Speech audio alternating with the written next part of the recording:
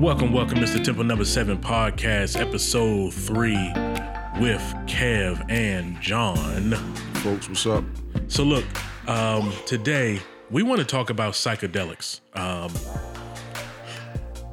admit this is not something that I know a lot about, but it's something that, John, you speak about a lot, and it made me want to talk about it on the podcast as a way to just put more information out here about this, because you really do swear by it. And I am going to say right here in the front of the show that I have committed to trying this after so many personal conversations telling you, no, I could never, because the thing is, when I smoke weed, sometimes I get spaced out and crazy things happen to me, I feel like. So I just always felt like no way I could do something like mushrooms or whatever and be able to actually keep my sanity. But the way that you've talked about it has made me feel like, okay, I would be truly willing to try this. But we want to start the show by speaking about some of the breakthroughs that have happened that may make plant-based, what's considered drugs like this, something that is going to change. I mean, as far as the access, as far as just how they're looked at legally, things of that nature. So I want to get into the fact that early November of this year, 2020, Oregon decriminalized all plant-based drugs. All drugs. All drugs. And in D.C., plant-based drugs have been decriminalized. But I want to kick it to you so that you can put us down. The guy, we've had an expert for the first 2 episodes. This time, you are our expert on this subject. So I'm kicking it to you. Go ahead and take the reins here and let us know what's going on. Just for the record, people, by no means am I expert, but I am a student. No, you're an expert. I'm a student, and I continue to learn. But it's a beautiful situation we have in our climate as it relates to, the view of psychedelics from a legal perspective. So entheogens are essentially the plant-based or fungi substances that, create a psychedelic effect, a psychoactive effect, so much so that it changes your conscious state. These have often been used for religious or spiritual practices. And there's been very little federally validated studies on these substances because of the war on drugs, the scheduling on the DEA schedule for controlled substances, and things like that. So we've gone through a period of American history where we've combated reefer madness, and now here we are, with marijuana being a Schedule I drug that used to carry a harsh penalty. We're now starting to acknowledge that there is medicinal value. The whole purpose of having a Schedule I drug, if anybody knows anything about the 5 DEA schedules, Schedule I drugs are the big dogs that get you penalties in jail, aside from cocaine and crack. Those are not Schedule I drugs. Why not? You got to ask a DEA agent. But psilocybin, LSD, is cocaine? No, cocaine I don't believe is on there. It's marijuana. And that's strange. These are strong psychoactive drugs. These do change your conscious state. My experiences with cocaine did not do that. In fact, that's for another day. I'm not going to sit here and try to. I would not recommend doing cocaine. By the way, this show is not encouraging any type of uses for educational purposes only. So. I'm going to do it. Okay, well, that's fine. And look at this. This is the thing about it. I think what happens with this environment, the reason why we have such fear surrounding psychedelics, when I've talked to many people, they had the same response that you've had. That, oh, no, I could never do that. I'm going to go crazy. And that is, like I said, this was going on in the 40s, 50s, and 60s, reefer madness. You're going to go crazy if you get high and kill your friends, do all kinds of crazy stuff. Or black men get very crazy when they smoke weed. That was really a political push. Racism was built into the way that marijuana was depicted, especially due to reefer madness, where I think black men were like raping white women in the movie. Yeah, and that's insanity. These are all elements to paint a picture for mainstream America to see. All the while, when we look at psychedelics, psilocybin mushrooms, a primary example, have been they've been useful in societies for over 9,000 years. And here we are in 2020 still scared. But civilizations were built because of the level of consciousness. I think the first thing we got to do is accept that human beings have been around for 9,000. Some people who wouldn't even believe that, what you just said. Yeah, I mean, hey, look, I read that on the internet. I never met a 9,000-year-old person, so I don't know. But at the same time, my experiences have allowed for me to neutralize that fear and pitch to people how useful these substances can be, especially for psilocybin, which is, I think, certainly a little bit more elevated than substances marijuana. But I think if you smoke marijuana and enjoy marijuana, you would appreciate psilocybin. But all that being said, psilocybin mushrooms, peyote, heard of that? I have heard of peyote. What is peyote? Peyote is, if I'm not mistaken, it's the Native Americans like the peyote. The pepe, as they call it. Yeah, Yo-yo. San Pedro. These are cactus and ayahuasca. These are all what are considered entheogens. Did this all come from the natives? Well, they grow. Many of them grow down South America. Okay. I think San Pedro. Is it Peru, where I think that's very common? But South America is where a lot of these practices are really handled in a spiritual sense, spiritual environment. Mm-hmm. But entheogens are chemical substances that are typically plants, and once they're ingested, they produce a state of consciousness, an unordinary state of consciousness, and these are typically handled in spiritual arena. But look, entheogens are the oldest known used substances to mankind. And so this name was actually coined as a means of removing the stigma, having it classified as more of a medicine than a drug. And I really feel that if and by that you mean entheogens is okay. The term entheogen was coined by scholars to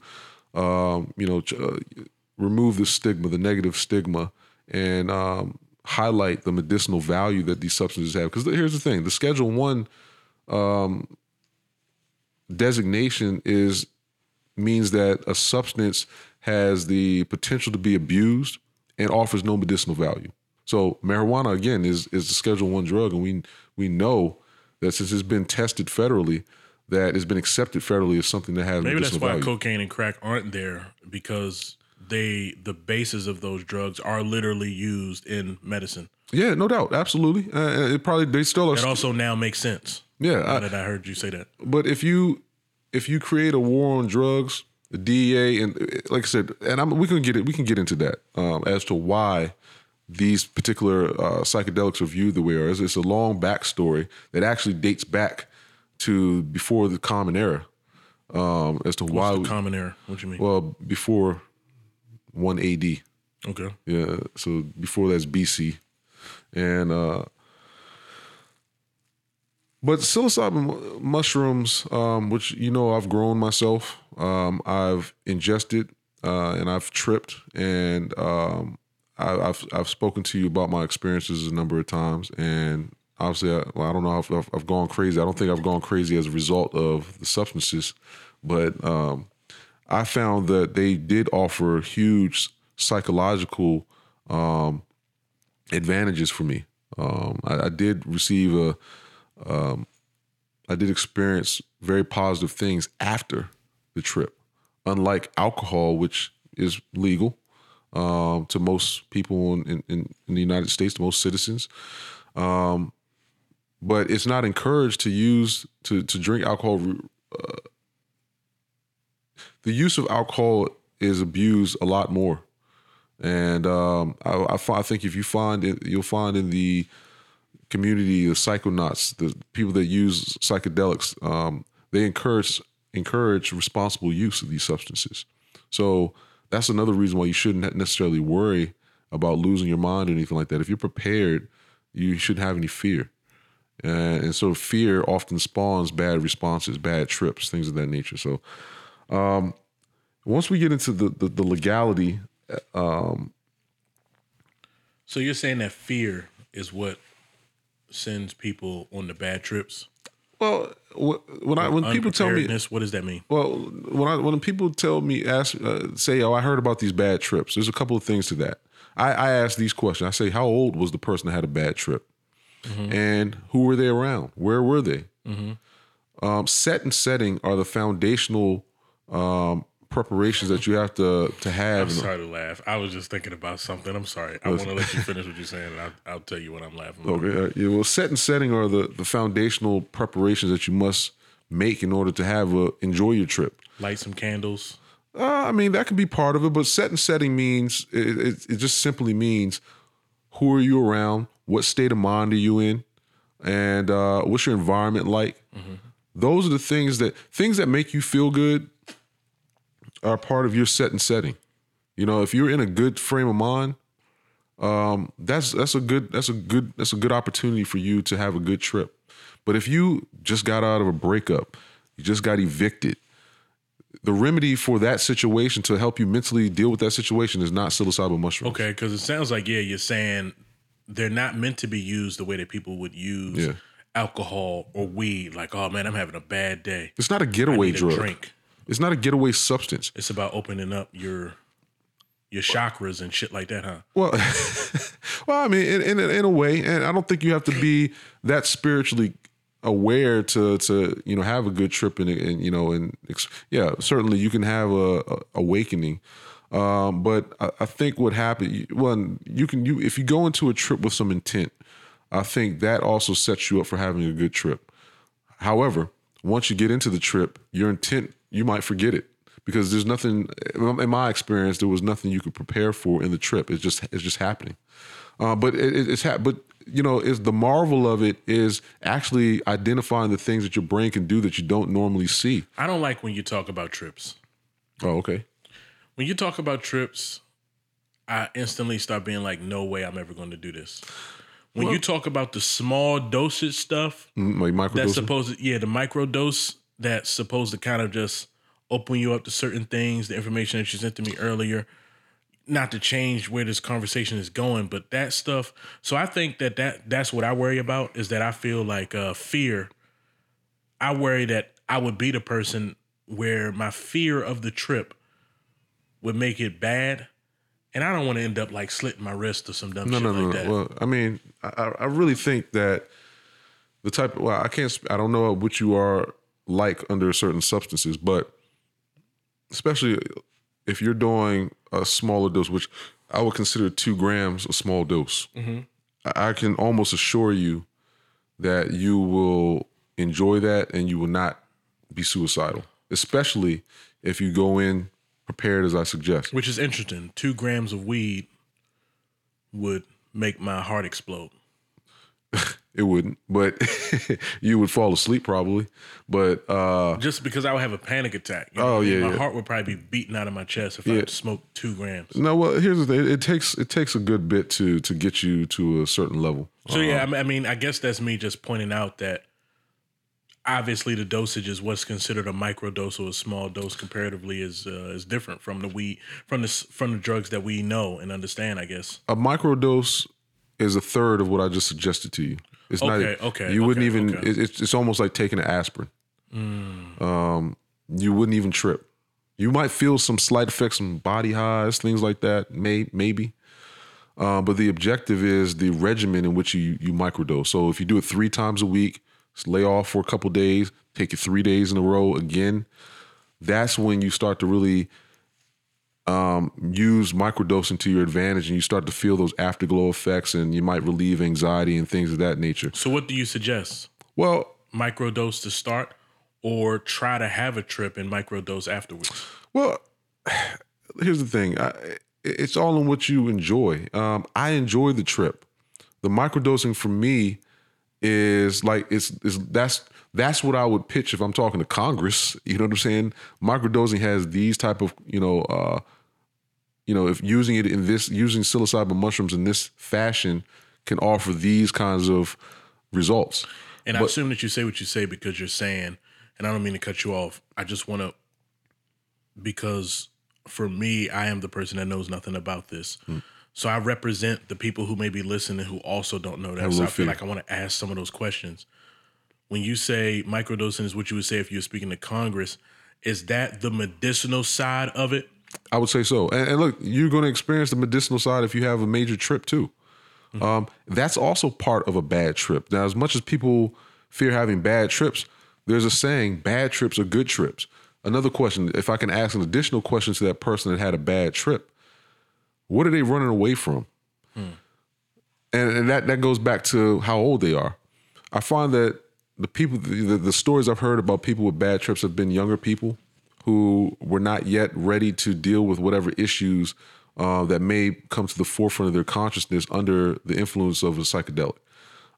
Which what I have found, especially on my larger doses, and that's another question, how much did they take? Some people should not be taking 5 grams. I can take 5 grams because I've been doing it for a bit, but I would never say on our first trip, hey, take these 5 grams. I wouldn't say that to you.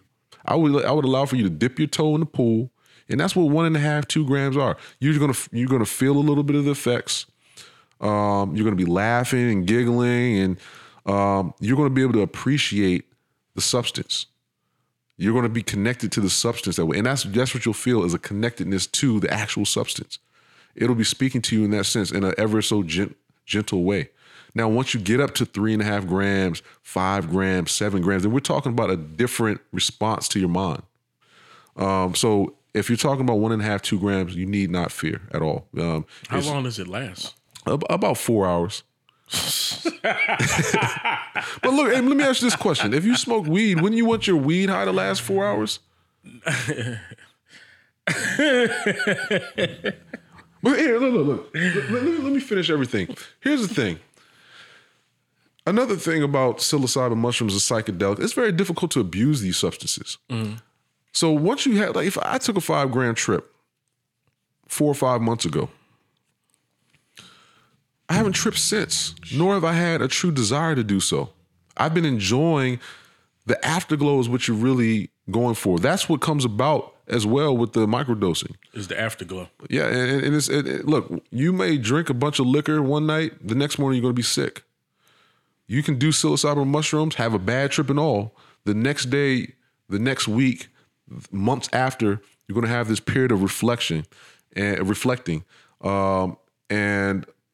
those things that you thought about in your bad trip are going to give you an opportunity to put pieces together in your life, because now you've been forced to deal with those issues.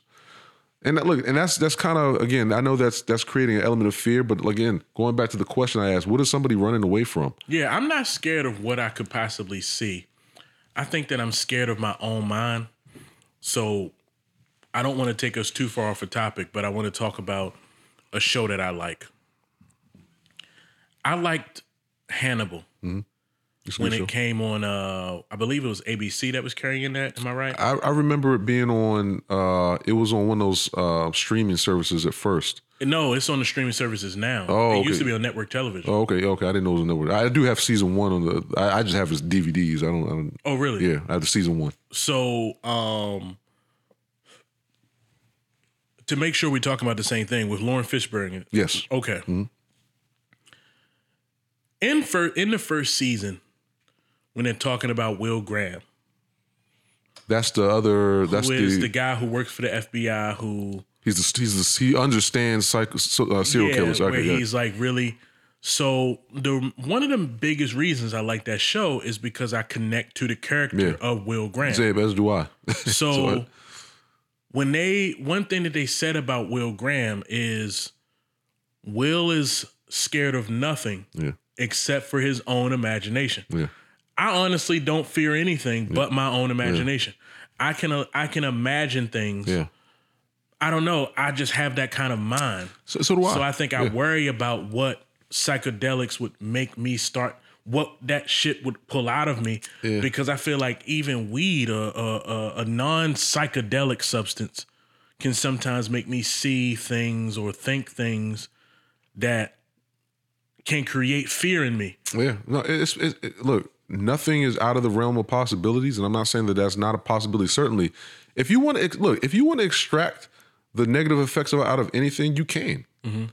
But that mindset is why we have these laws in place as they're reflected. If you go on DEA.gov, the tone of how the rules are in place suggests that there's nothing but problems that come out of these substances.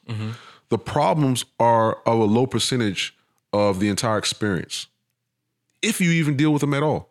Now, let me give you an example of some situations. I too, I've always, this is a guilty pleasure of mine, but if anybody knows me, I've always had an interest in psychology and behavioral sciences.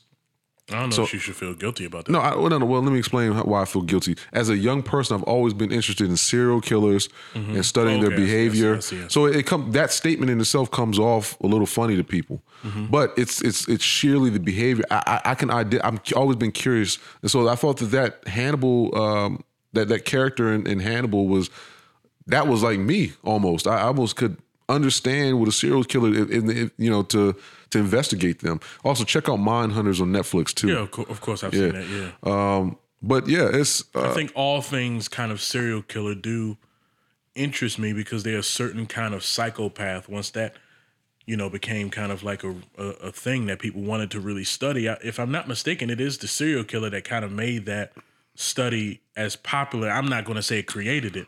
I think, if you remember on Manhunter, it was the term serial killer that was coined by the FBI. Right. That wasn't even around. But sociopathy of them.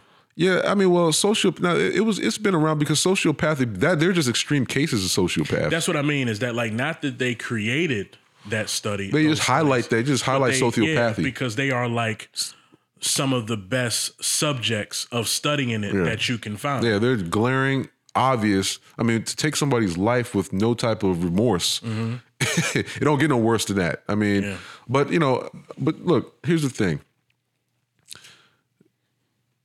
When we worry about these things, that's no different from saying that girl's not going to like me because of X, Y, Z. Instead of saying, this girl is going to like me because I have these qualities.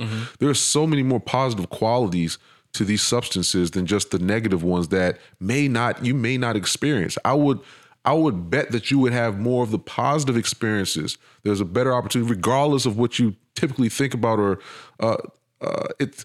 it can be triggered by things that you watch on TV if you're under the influence. But that, again, this is all the questions that you got to ask yourself. What's my setting like? What's my mindset like? What's my environment like? Who am I around? You're likely going to be triggered by the things that are around you. And your attention is going to be drawn to those things. Again, like in my experience, I'll test myself. I'll be able to test whether I'm starting to trip by looking at the carpet. It'll start moving and stuff like that. That fascination will draw me in. I'm like, wow, I can't believe my brain is actually doing this. And wow, look at the lights. Things look so bright and vivid. You start to appreciate. So those kind of things, for me at least, start to hit me first. The appreciation of things. Then that might lead into, I love being alive. Like it can be positive. Yeah, I could see that happening. Yeah. I think that for myself, that's why I think I really, when you started talking about microdosing, I don't know if you see it this way because maybe I didn't say it, but it was when you talked about microdosing, whether you may have noticed it or not. That's when I was like, okay, I would try it because I felt like if I can start small and get some of those small little affirmations that I think can be, whether they're negative or positive, because I'm not scared of a drug showing me what's bad about me. I was watching the Midnight Gospel, which is a podcast, and they were talking about some of this kind of stuff, right? And he was talking about kind of, because I have bad trips on weed. Yeah, I've had them. Yeah. And I stopped kind of having bad trips on weed after I listened to that show when he was kind of saying that, like, what I like about smoking weed sometimes is that it can make me think about my shortcomings. Yeah, you know what I mean? No, the things that I should do, shouldn't do. Right. Whereas when I'm not in that state of mind, I may ignore those things. And that is one of the things that every time I've had a bad weed trip, it's been because I'm thinking about those things and I'm not putting to action those things that I'm thinking about. Yeah. So it's like the next time I smoke, it's like you still ain't do what you Well, was you've thinking built about up a last level time. of anxiety. Exactly. You know what I'm saying? And yeah, and the reality is, microdosing does allow for you to remove that anxiety over time. You know, so yeah, I understand. I get you. I understand. I'm not saying the fear is irrational. I'm just saying totally submerging yourself. Fear most oftentimes is irrational. Yeah. But submerging yourself in the fear to the point where you just totally reject the you know the idea of trying it. There's so much less to fear in the reality of Because things. essentially there is facing fear and there's immersing yourself in it. You know what I mean? Yeah. And sometimes people think that they're facing a fear, but no, you're not facing a fear. You are really indulging in it. Yeah. Like you are making it You like it. bigger than You what actually it is. like it. Right. You know what I'm saying? It is becoming your reason for not doing things that you should do and things of that nature. And I've actually had a conversation with somebody recently about that like as soon as you start telling yourself, giving yourselves reasons to not do things, you have to train your mind to make that a trigger for why you should do what it is that you're thinking about. Because what's happening is that your brain, in an effort, because let's go ahead and get into this. I think if as long as you don't think that it's taking us off subject, the brain is the ego, and it wants to protect itself. The brain is what will tell you not to do certain things because it is scared of death more than like your spirit is. You know what I mean? Because I feel like the spirit will move you to try things and do things because the spirit, I think, wants to have experiences. You know what I'm saying? I think the spirit is like, I want to go to China and I want to see things. My brain will say, we don't like planes though. You can die on a plane. Well, I do have a belief in that, and that directly relates to psychedelics because have you ever heard a term called ego death? Ego death can come about using high doses of psychedelic substances. But I do feel the ego is separate from the brain. I feel the brain does have an incredible amount of power, and there's different segments of the brain that we use, and parts of the brain that we, like our subconscious brain, that we don't know that we actually use. That's the one that trains us. That's the one that is on autopilot. Like it controls our breathing and things of that nature. Our ego, and that's another thing. All these things, these are points that I actually want to touch on, but maybe in a different way, not so directly with this. But I feel the ego is something that we continue to build on, and we feel that it's us. We feel that our ego represents who we are. But see, that's why the brain and the ego are one. Maybe it's a sector of the brain more so, not the whole brain, because I think it is also true that when I hear you speaking about psychedelics, it sounds like it's the kind of thing that can unlock the portions of the brain that will maybe disconnect you from the ego, which I feel like takes over the brain. When they say we use 10% of our brain or whatever that saying is that has always been so commonly used, I think that portion that we use is almost 100% of that 10%, in my opinion, is ego.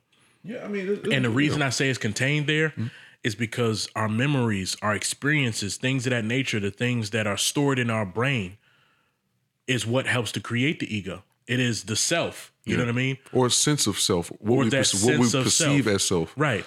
And that comes from memories and information that your brain stores. Absolutely. I definitely agree with that. I can't say they're not all in one. I mean, granted, from a biological concept, our brain is the central part of our existence individually. So yeah, it's a computer that takes in all these responses to things. It takes in all this information, this data, this environmental pressure, and it computes it, and then it spits it out into what we call our self, or what we think our self is. You're right. But if you're in that community of, say, law of attraction, the spiritual community, law of attraction stuff, psychedelics, the psychonauts, they're always going to speak to finding your truest self. centering yourself. All that requires you to use your emotions, which that's part of your brain as well, your heart and your brain, to remove yourself from the ego. The thoughts are not things. Those thoughts, they pile up in the ego, make you behave a certain way, feel a certain way. They come. That's why I feel it's a little bit separate, because they come back and they cast a shadow on your emotions, on your thoughts, and they if you're not in good spirits, if your ego is out of control, then it can affect you and your relationships with people, and how psychedelics come into play here. And Terence McKenna, who has been an enthusiast, is no longer with us.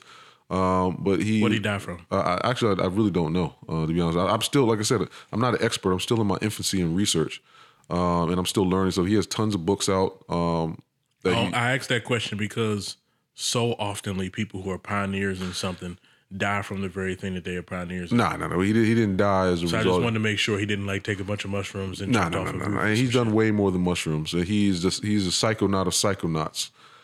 He and Timothy Leary did die at the peak of their push for psychedelic research. But I don't believe that they're desperate. Are you hinting at conspiracy? I'm trying to stay away from conspiracy theories, but I just find it ironic that, like you said, pioneers tend to fade on us when they're onto something. That is the true reality of how things work if you look at it enough. Absolutely. True change agents are typically they don't live miraculously or just flat out assassinated at their peaks or on the cusp of the changes that they seek. Typically, that's how it works. No, absolutely, and which shows you just the way that the devil works. Terence McKenna talks about how there have been two types of societies that we've had since humans have been on Earth, and one has been the dominator, which we are part of that type of society now. And I believe the other, we can find it here. Forgive me. Wow. I have to go all the way to the top. Forgive me. But whatever the case is, essentially the prior environments that we used to have it's weird. I think it was partnership societies and dominated societies. And you've probably heard these concepts in a different way. You've heard them. I'm going to tell you how you know these concepts. If you've spoken about anything about white people and the origin of their belief system is they are the ones that spawned this dominator society. Prior to that, when you look at ancient Egypt, who glorified goddesses and queens, that was part of the partnership society. And once women were marginalized in society and we started to have this man-dominated society, it started to make very stringent rules to where we were only supposed to see things one way. And we put people in order a specific way. And we don't look at them as useful characters in that society. It's about building a civilization a certain way, a certain structure. So that has actually been that's why I say this whole partnership society was in place prior to ancient Greece. And so once these dominated societies started to take over and infiltrate the entire world scene, suddenly we always have these rules that come. If somebody disagrees with something, doesn't believe something, they try to remove it from being presented or exposed. And so what happens is, I'm sorry, just I'm going to let you finish, but you just making my mind. You are giving me one of those moments. I feel like I might as well be on a psychedelic now because you're giving me one of those moments. Continue. So we can fast forward all the way to 1970 from ancient Greece, and we see the same dynamic in play.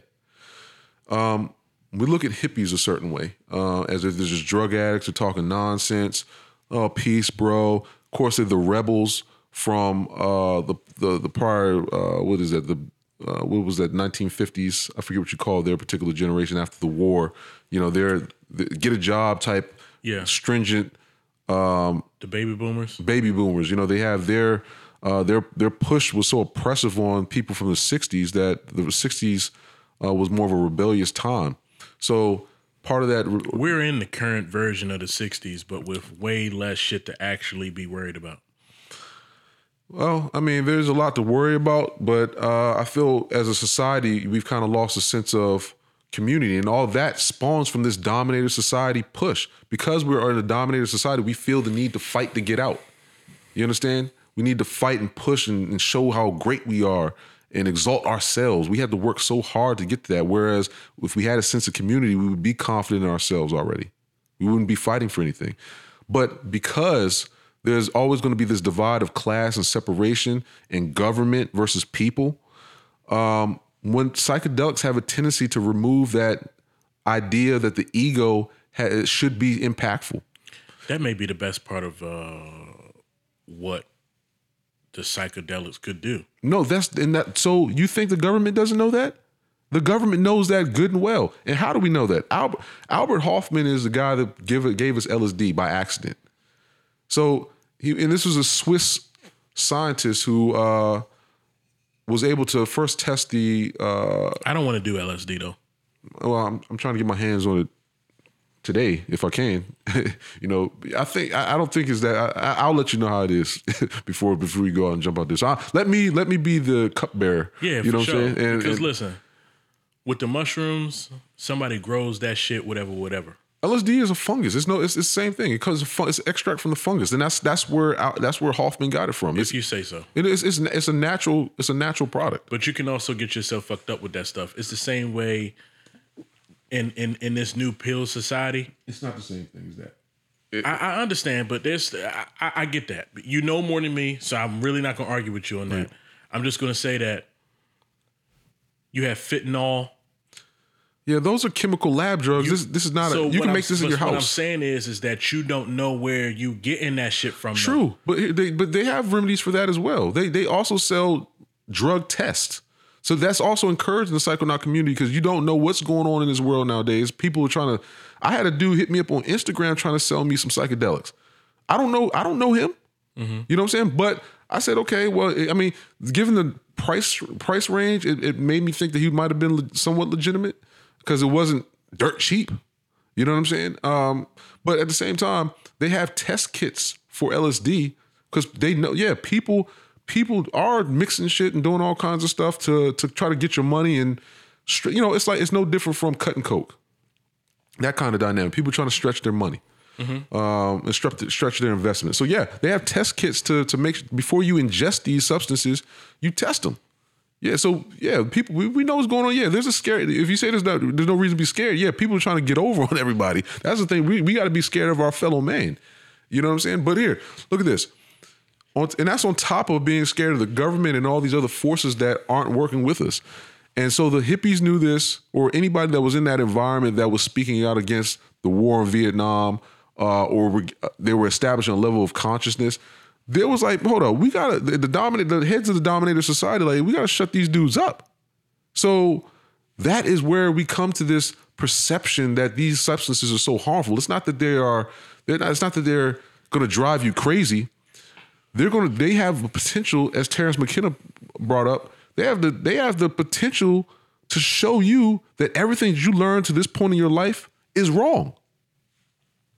And that's a scary reality for a lot of people because we don't like to be wrong. Here's my problem. Because I like this conversation of the dominated society.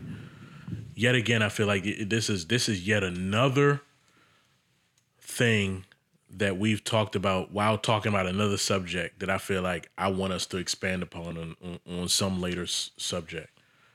So with that being said, right? I think part of the problem in the society that we live in is that the true concept of freedom would mean that because we live in an actual free society, or at least as free as there is, I think because of that, there is LSD, there is psychedelics, there is all these other things. We live in a society free enough that despite the fact that the system that has made America what it is almost accepted the rise of ideas against itself in a lot of different forms in reality. Maybe not through psychedelic drugs or things of that nature, but Bernie Sanders has been in Congress for a long time as an open democratic socialist. There was a time in this country where you couldn't have done that. Now you have Alexandria Ocasio-Cortez. Now you have other people who, Ilhan Omar, the Squad, like all these like far left socialist people who are actually in our Congress and in our, in a part of our system. People who, if they came to power and if they had the agreeance of Congress, let's say, they would change the system to its core. Anybody who knows anything about the new Green New Deal, whatever the fuck they want to call it, Green New Deal, it would change everything about America because some of the things that it asks for means that we would not be able to be the same country. That's the thing that's most interesting to me about the state that we live in, is that it's one that true freedom means that the system can always be changed, that it can be affected. And I think that we live in a state where there is a fight against it actually truly being changed, but there's an acceptance of the idea that you could change it. And I think that because of that, psychedelics in this conversation become important because I think the awareness of what makes the system oppressive is the one thing that the system is really the most fearful of. You know what I mean? Mm-hmm. That like, as long as the conversation stays around things that don't truly affect it, because the thing about it is, if Bernie Sanders was ever president or AOC was ever president, they could change the system, but not in a way that makes the system less powerful. It would actually make the system more powerful, which is why it's an accepted idea. Socialism would make our government more powerful. So our government doesn't exactly fight it because it's like, okay, it would just be more powerful. We would have the ability to tell you how high you can build a building.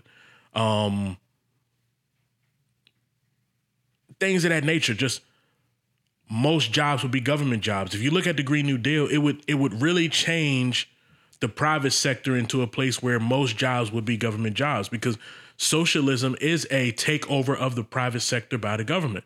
I know that what I'm saying sounds very political, but what I mean to say by all of this is that coming to the realization that you live in a system that dominates you is more dangerous than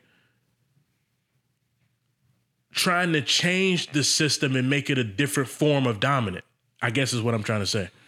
And that's extremely interesting to me because it brings to the forefront that psychedelics can help people based on what you're saying. If I fully accept what you're saying, it can help people see the strings in a way where I think that it sounds like you're saying that you can see your role, you can see your place in things, you can see what you are and how you are. And I think that a change of the system to one that is what you were saying, partnership, would be a true change of our system and the way that we think, because women wouldn't need feminism to feel powerful, because it is true that the duality and just to have, because by definition, a pagan believes in multiple gods. So the belief that there is a female god and a male god, for someone who wishes to worship the female or the feminine gods or powers of the universe, that gives you inherently your pride and your femininity. When you remove that and you put at the head of it a male god and the concept of male dominance, it puts females in a place of being like, well, where do I get my sense of individuality, power, strength, and godliness. Get out the kitchen. So exactly. Is. So honestly, and so like seriously, like some may understand what I'm saying, some may not. But in general, that's what I'm saying. That like that is the most interesting thing to me, is that I would love to live in a world where we do not need the concepts that divide us, but that we have a true understanding of individuality to the point that I feel like we can all live together. That the person that wants to be dominant in the capitalist system, dominate those who wish to live in that system. And for those of us who don't want to live in that system, I think that we should be able to live in a world that does not make us conform to the people who wish to conform. If I could address that, the person that wants to be dominant in a partnership in society would likely understand the responsibility he has to provide for members of that society because he has skills, abilities that are different from everyone. Mm-hmm. And that's because the partnership society understands that everybody is a part of the community and everybody in that community understands their role. So if a person does have a leadership role in that community, then he knows what his position is over people. He's not overbearing. He's not trying to dominate. Mm-hmm. He's impactful and respected. And people look to him as a person that you could come to with needs to change in the society for the betterment of everyone. Mm-hmm. So it'd be a different approach to what we're familiar with in terms of dominance. And so the we're talking about dominance and partnership. In that partnership society that we crave, there is no dominance. You know what I'm saying? It's everyone is useful. Everyone now, people that built so I get off the train a little bit there though. And I want to let you finish what you say, but I want to explain why I get off the train a little bit there, because I think that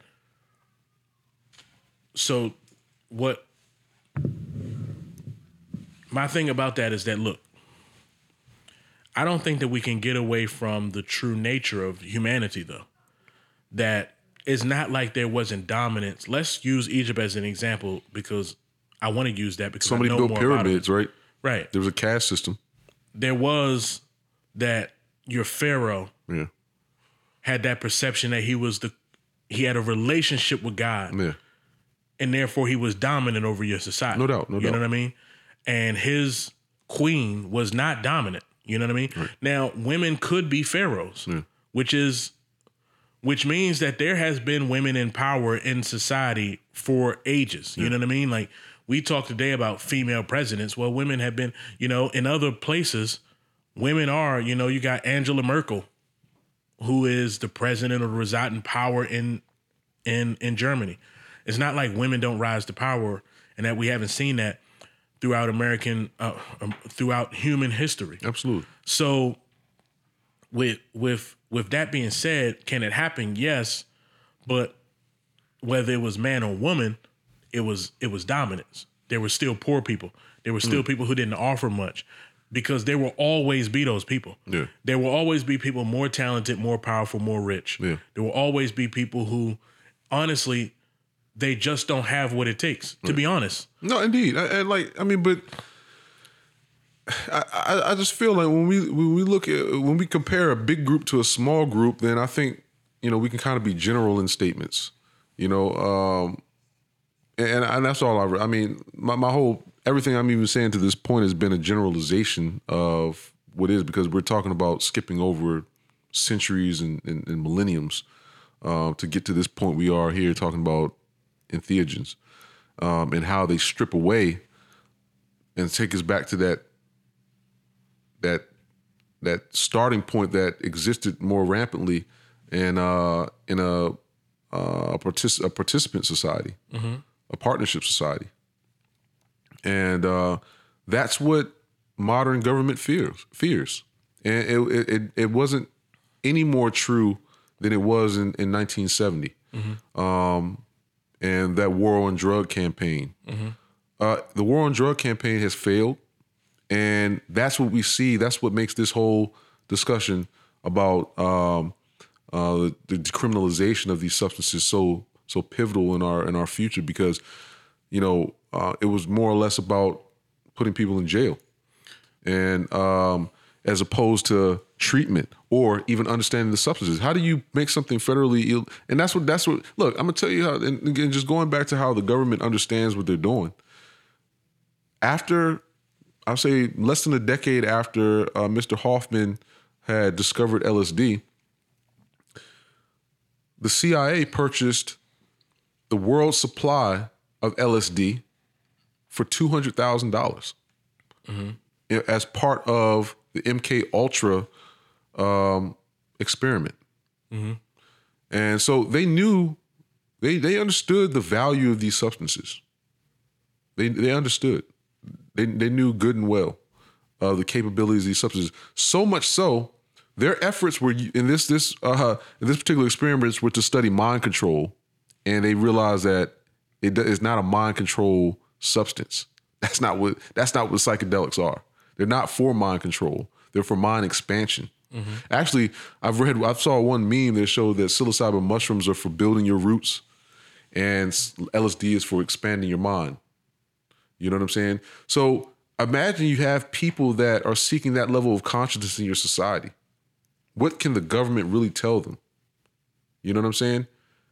Though we all have a yearning innately to seek that partnership style of society. That's who we are in our truer selves. But our ego, which has been built up through all the societal pressure of the dominant society, has forced us to reject anything of the latter. You know what I'm saying? And so that's why we have these brush ups. I think I sent you a book a while ago about that kind of discussed the ego. You know, it's funny. I just opened. I can't even remember the title. And I'm about 110 pages in that book. But even within the first 90 pages, they discuss the ego in that sense. It's called A New Earth, Awakening Your Life's Purpose by Eckhart Tolle. And so it discusses it discusses the ego and what it is and how it makes us feel and think. And essentially all the things he's talking, it sounds like he had an LSD trip, a very good one. It sounded like he had ego death. He probably has. I've read Eckhart Tolle before, and he probably has done that kind of stuff. You know what I'm saying? So we've gotten to a point where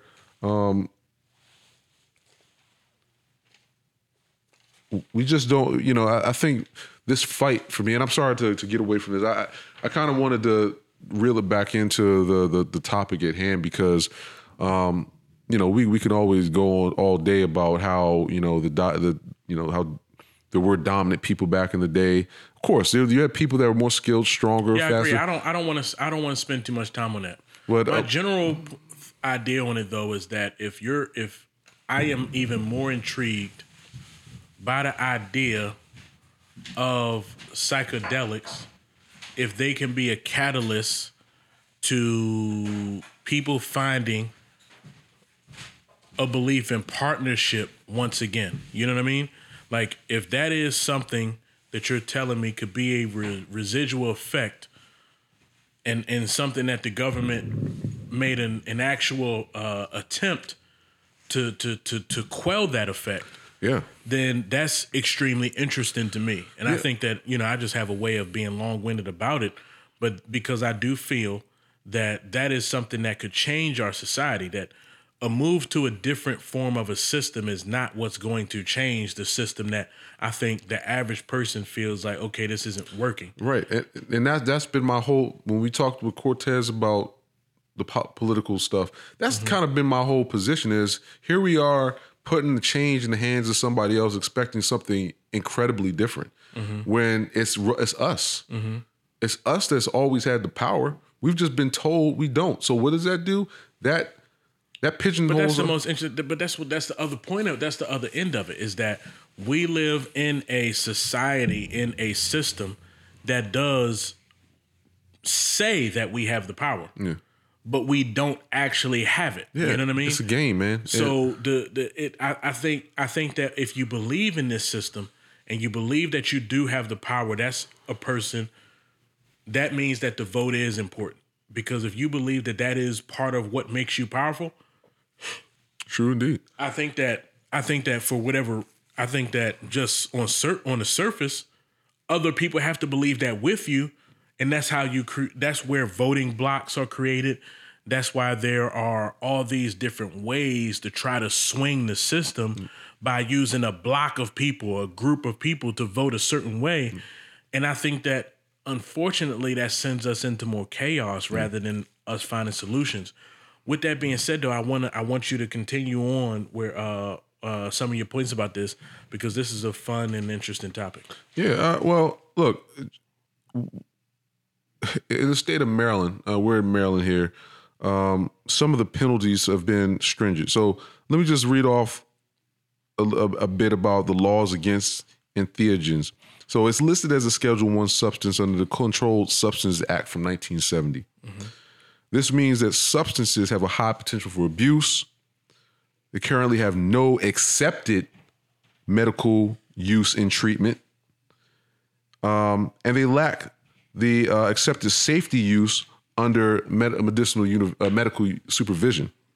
So in the state of Maryland, marijuana is listed separate, even though it's a Schedule I drug, is listed separately from other Schedule I drugs. So it's punishable on a lesser scale. 10 grams or less will get you. You don't get any jail time. It's handled civilly. It's not even on your criminal record.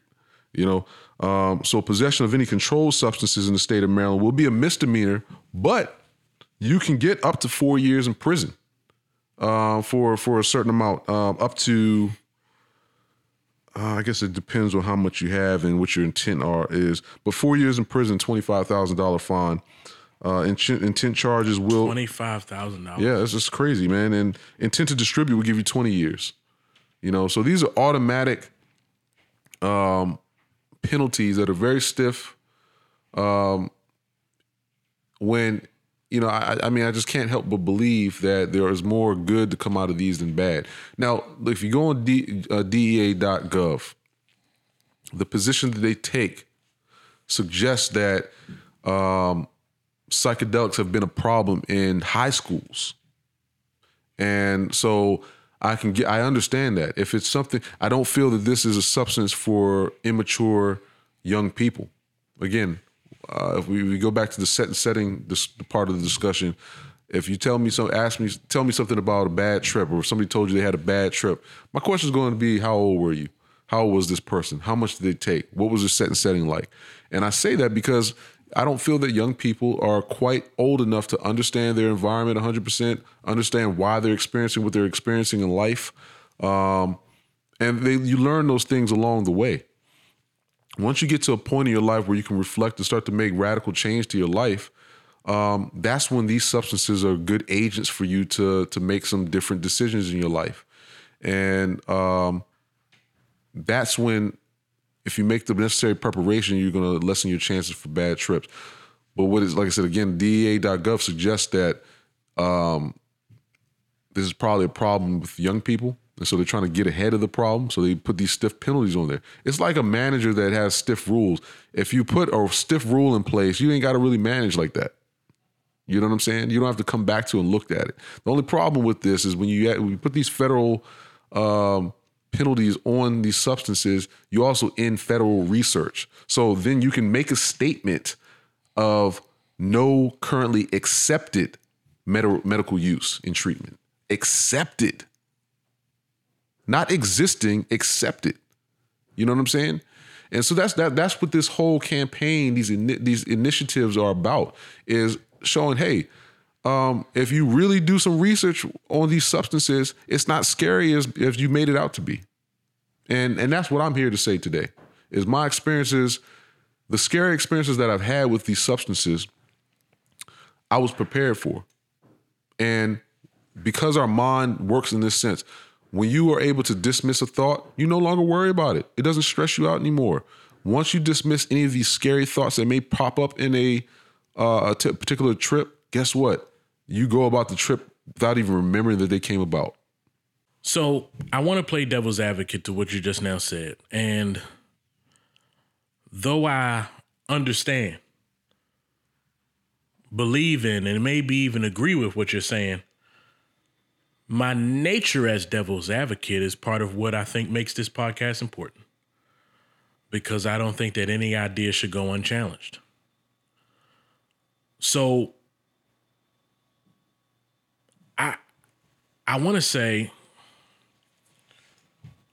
what do you say to the person that views drugs in general as negative?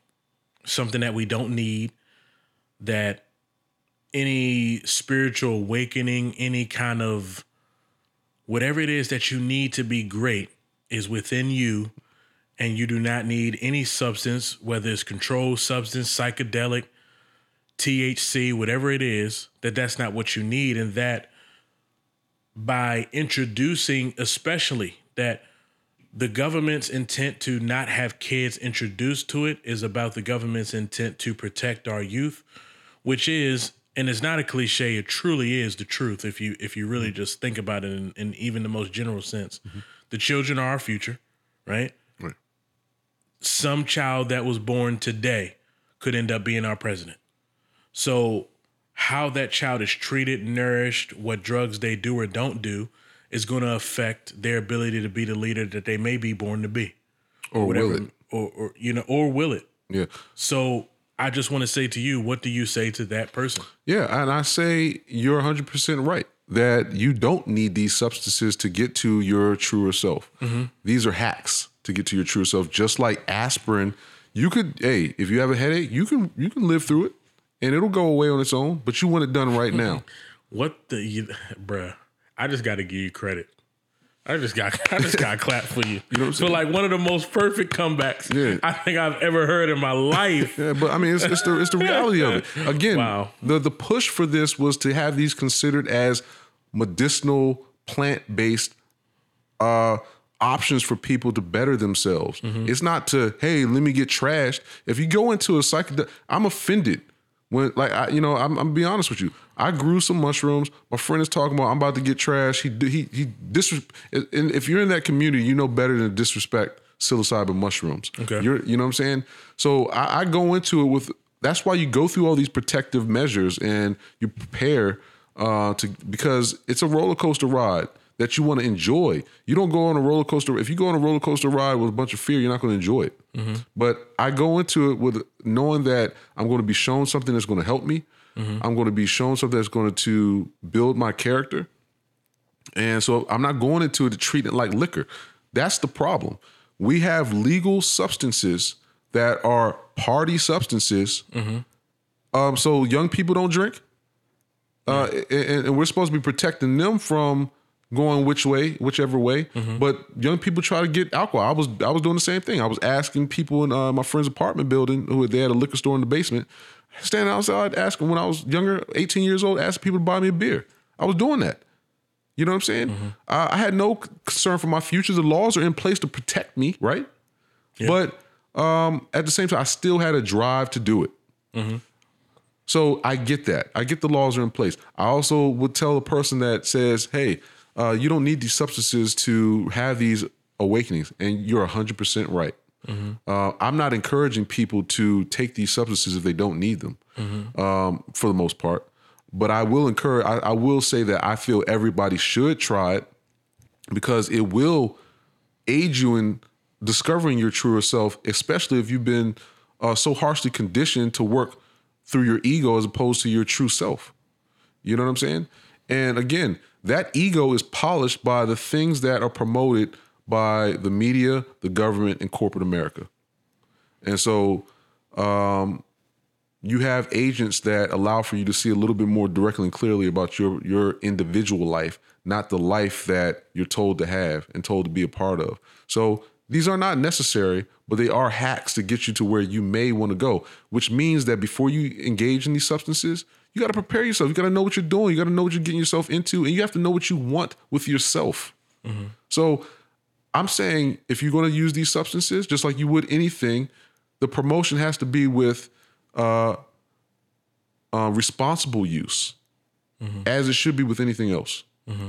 So that's what I would tell that person that has is concerned about protecting the children we're always going to protect the children, but I've seen many children. I was one of them, getting drunk, smoking cigarettes, doing all the things I shouldn't be doing that were, the laws were in place to protect me, but somehow I got my hands on the stuff and I was still doing it and I was doing harm to myself because I had no business doing it. I didn't know enough about what my future would hold.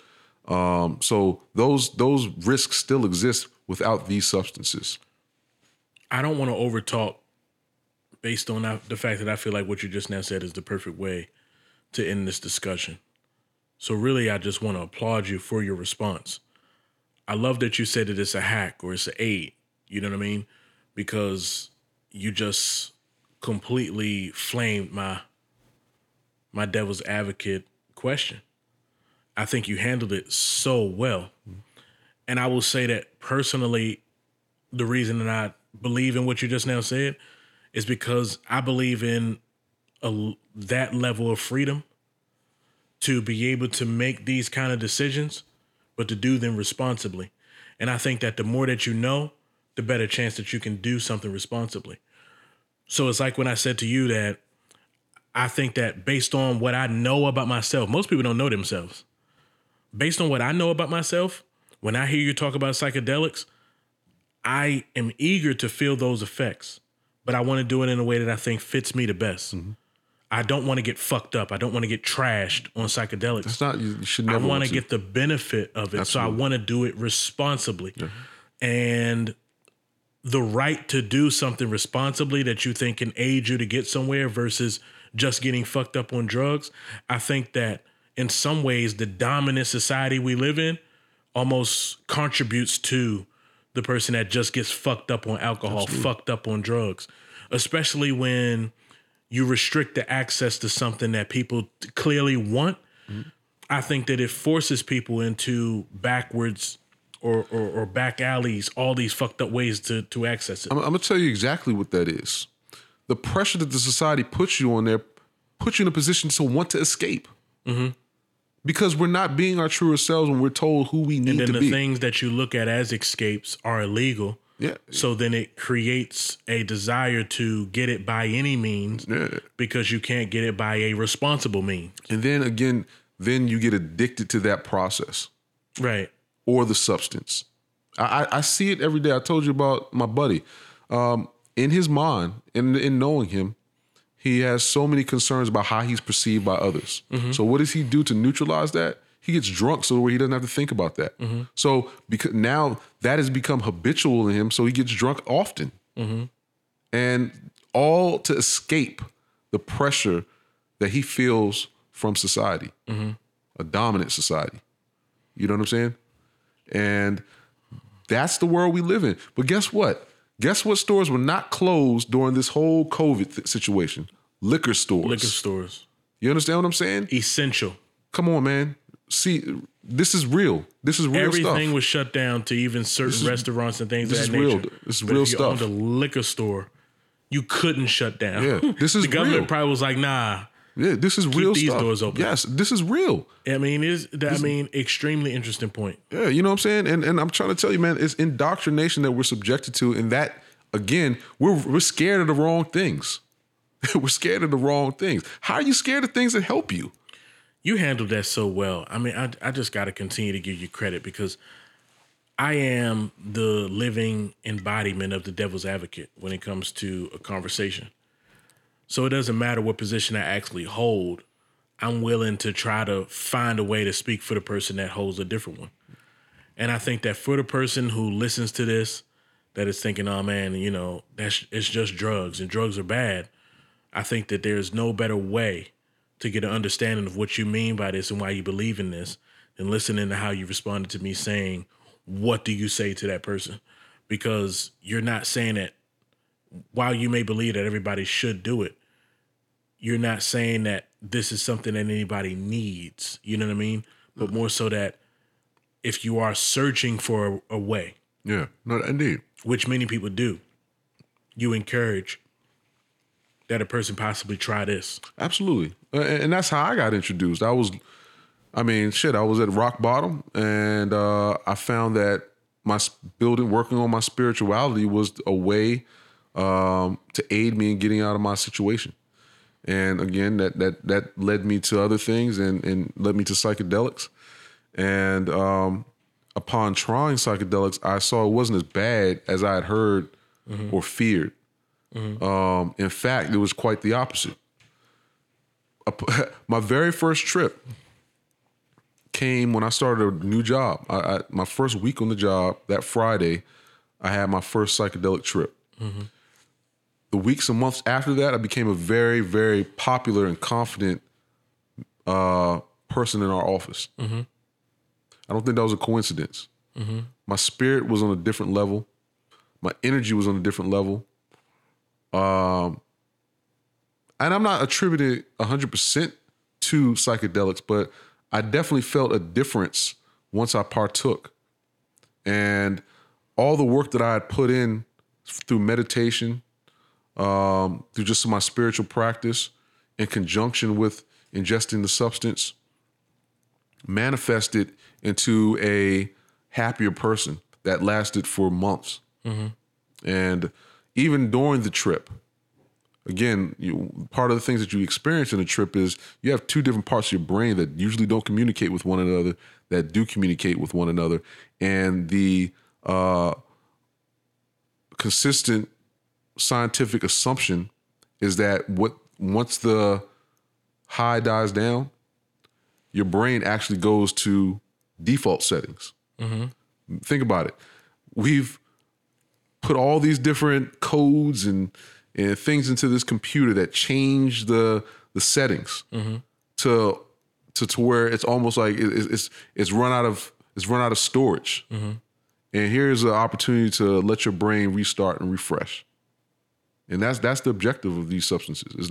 It's not to get trashed. It's not to get drunk and inebriated. It is part of it. You don't even have to get to that inebriated state. What I encourage people to do in getting into those inebriated states is what you'll see with that. You'll really get to see how vast your mind can work. I just find it to be, like I said, throughout my life, I've been so enthralled with the behavioral sciences and psychology that I've always marveled at the activity of the brain. For a long time, we know Sigmund Freud now, but if you remember in Mindhunters, psychology was looked at girl talk. You know what I'm saying? It wasn't no real study. Give me that real police work. You know what I'm saying? I don't care how people behave. I don't care how they think. He's a criminal. Right. Which speaks to the point that that when we were talking about that earlier, that no, psychology wasn't created by the serial killer or the interest in finding the serial killer, but understanding how the mind works and how that can bring you to find the person who is doing the act is something that took time, and it took a dominant society learning to adjust to a science that can actually help you connect dots in ways that can help you, build the bigger picture or see bigger pictures.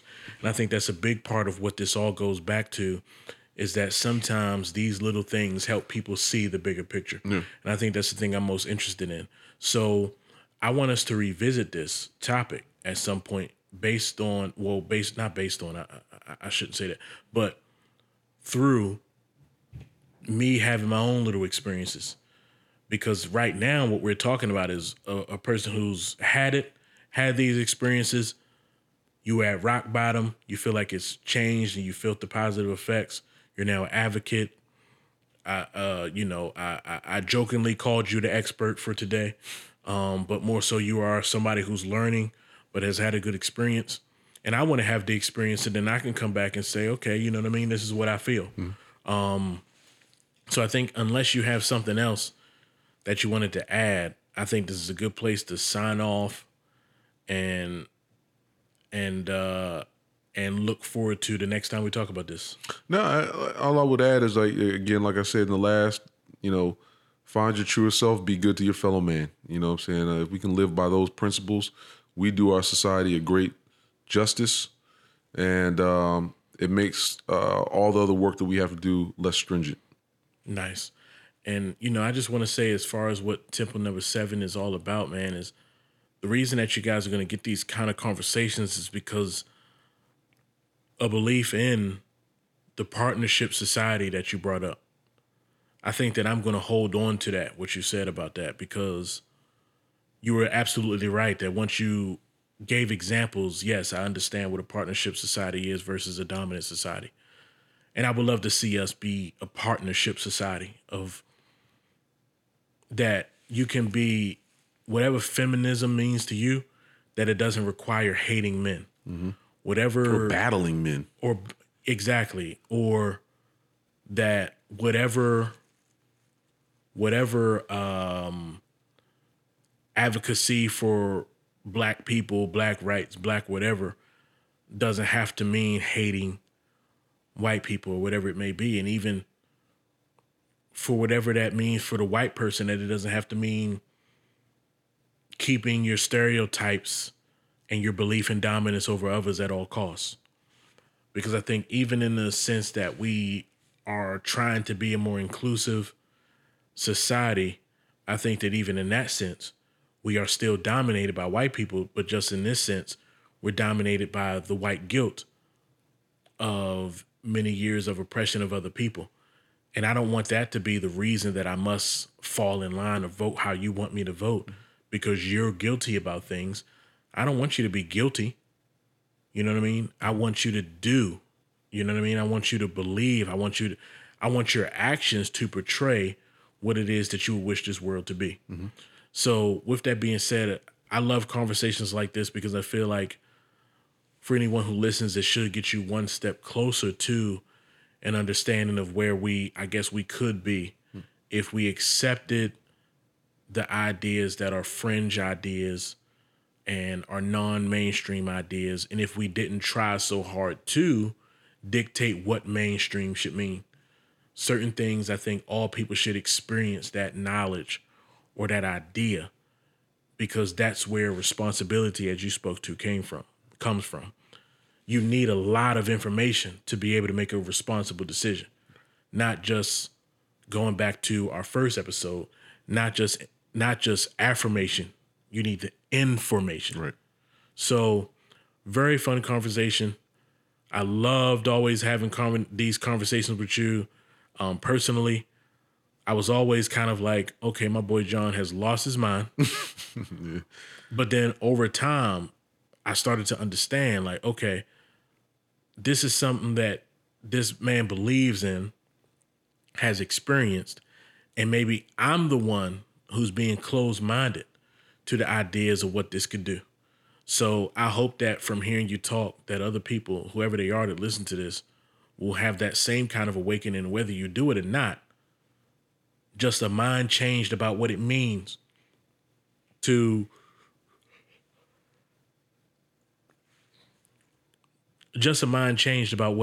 partake and to go on this journey, I think could be beneficial. Absolutely. And let me just add that it's not easy to abuse these substances. Mm-hmm.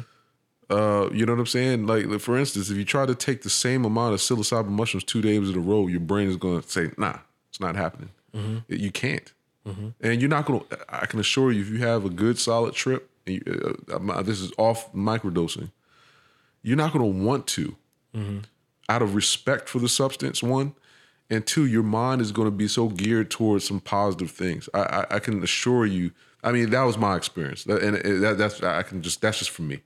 But again, if you talk to any other people that don't mention anything about bad trips, because they don't even look at bad trips as bad trips. Mm-hmm. But at the same time, if they were to speak on their experiences, I guarantee 80 to 90% of them would tell you about how it made them feel afterward. Just like, I don't know, medicine. Mm-hmm. You know what I'm saying? Mm-hmm. So to me, that's what the intention should be, is for its medicinal value. Yes, it does offer a high, which I also find to be incredibly enjoyable. But at the end of the day, it's not something that you're going to do every day, do every weekend. You're not going to get, you know what I'm saying? You can't abuse it as you can just drink a 12-pack of beer or a fifth of vodka. You know what I'm saying? You're not going to have to come back to it every day. You're not going to be scratching and itching and doing all. It's a smooth, natural experience, in my experience, that you'll grow to respect as opposed to even want to abuse. Which is the most interesting part of this conversation, you know, speaking to you, having drank 2 IPAs and be totally buzzing off of alcohol, and then talking about what, you know, psychedelics can do. So really, really fun conversation. I hope you guys enjoyed it. We definitely had a lot of fun doing this. Yeah, stay tuned for episode 4. Undetermined what that would be at this point. But this was just so much fun. So, you know, I just want to sign off with that, John. Hey, peace, people. Peace, people, man. That puts it quite well, especially on this conversation. So thank you for listening. We out.